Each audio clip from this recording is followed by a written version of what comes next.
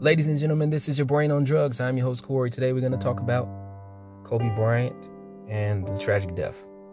We're not going to go over the details surrounding his death, but because they've been covered numerous times, I'm sure you guys have heard all of the stories, know everything surrounding the events. But I am going to talk about a few of his close friends and people in the entertainment industry that had conversations and relationships with him and their reactions to his death.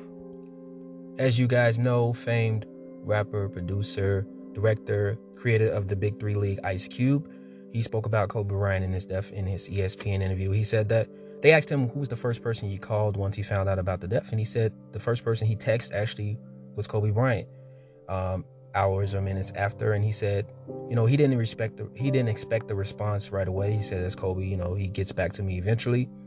And he said that night he just had dreams about his family and everybody who was affected by the events. And the next morning, when he didn't receive the text back or response back, he knew that it was real. So that's kind of how he responded to the event. He said Kobe Bryant was actually the first person he texted when he heard the news, just kind of to confirm if it was real or not.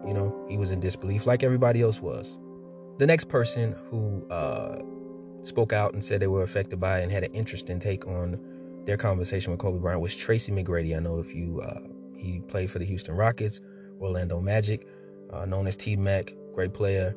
He said that he had a conversation with Kobe, and Kobe was saying he wanted to die young. He wanted to be idolized, immortalized, that's the word. And he wanted to die young. And he said, "Man, that's crazy." And then he said when he heard the events and what had happened, he said, "Well, Kobe kind of predicted this. This is what he said he wanted." So that was an interesting perspective and take on that whole situation. That was T-Max.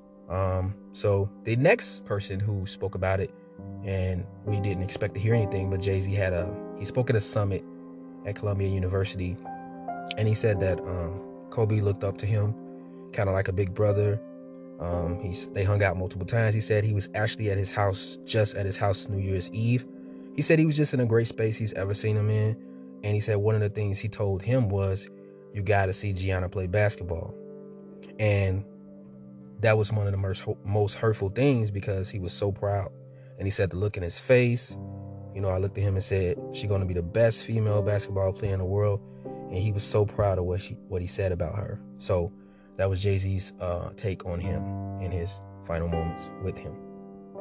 Kawhi Leonard also said that he used that pilot to fly and commute throughout the city of Los Angeles. And he said when he was considering even moving there to play with the Clippers, he would have asked Kobe about who would be the best pilot to fly. And he said that he flew with the guy a lot on a regular basis. And he said he's a great guy, nice guy, super cool. He's one of the guys who you would ask for to fly you from city to city. And he said that sometimes when he'd fly with the guy, he'd say, "Hey, I just dropped Kobe off." He said hi and vice versa. And he just said it was just a really unfortunate situation. So those were all of the, celebrity reactions and things that stuck out to me regarding the Kobe Bryant situation. This is it. I am Corey. This is your Brain on Drugs. I'm out.